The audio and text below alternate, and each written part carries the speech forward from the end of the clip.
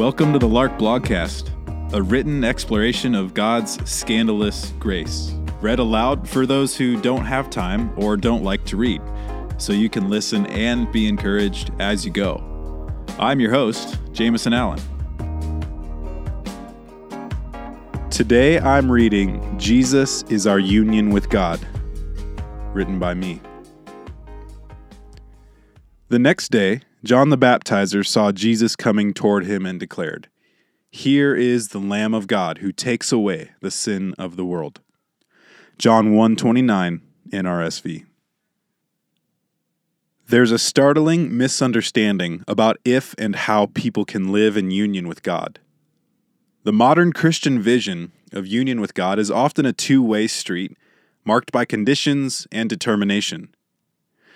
More often than not, conversations about Jesus conjure up anxious feelings instead of assurance of acceptance. Mention the concept of abiding, and you will be handed a list of things faithful people do.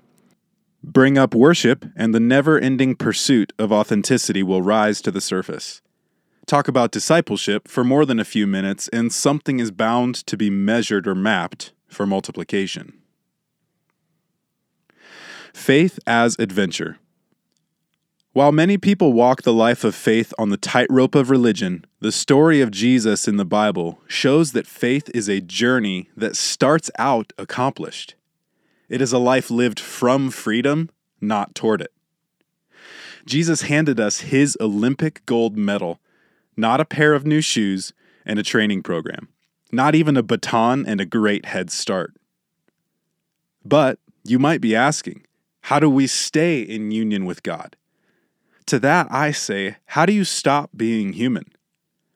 How do you stop needing oxygen? How can you possibly crawl back into your mother's womb and cease to be?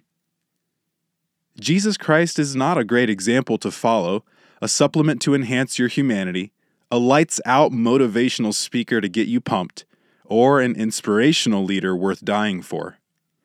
He's the firstborn of a new creation, raised to life after death.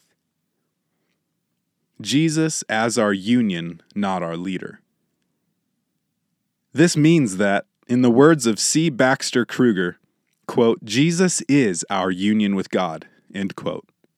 Jesus himself, not a contract.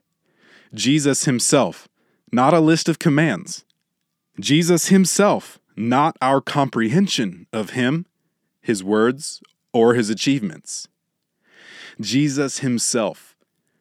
Jesus himself. Just Jesus. Jesus is and has always been our union with God. So, to trust in Jesus is to trust not in your toil. To trust Jesus is to lean not on your own understanding. To trust Jesus is to trust not in your progressive reformation, your ability to be good, do better, make the world right, or help others do the same. This means all your human effort is freed from the anxious motivation to grow in holiness. You can finally enjoy your holiness as you eat with friends, take care of your family, help the helpless, go to work, watch a movie, and go to sleep. Give God thanks, not toil. So rejoice that the life Jesus has called you to is an accomplished one. You've been adopted into the life of the living God and do not have to work to inherit his home. He has unalterably given all of himself to you. Rejoice that Jesus didn't make religion more stringent, but instead rendered it obsolete by revealing his own heart beating within your chest. Rejoice that the life Jesus expects you to live isn't one loaded with purer morals or progressive improvement, but with the command to see and believe that the sin of the world has been taken away by the Lamb of God. The Gospel of John is written, quote, so that you may come to believe that Jesus is the Messiah, the Son of God, and that through believing you may have life in his name, end quote. John 20:31, NRSV. Rejoice, believe, raise a glass and spread the good news. Hey, thanks for listening to the Lark Blogcast.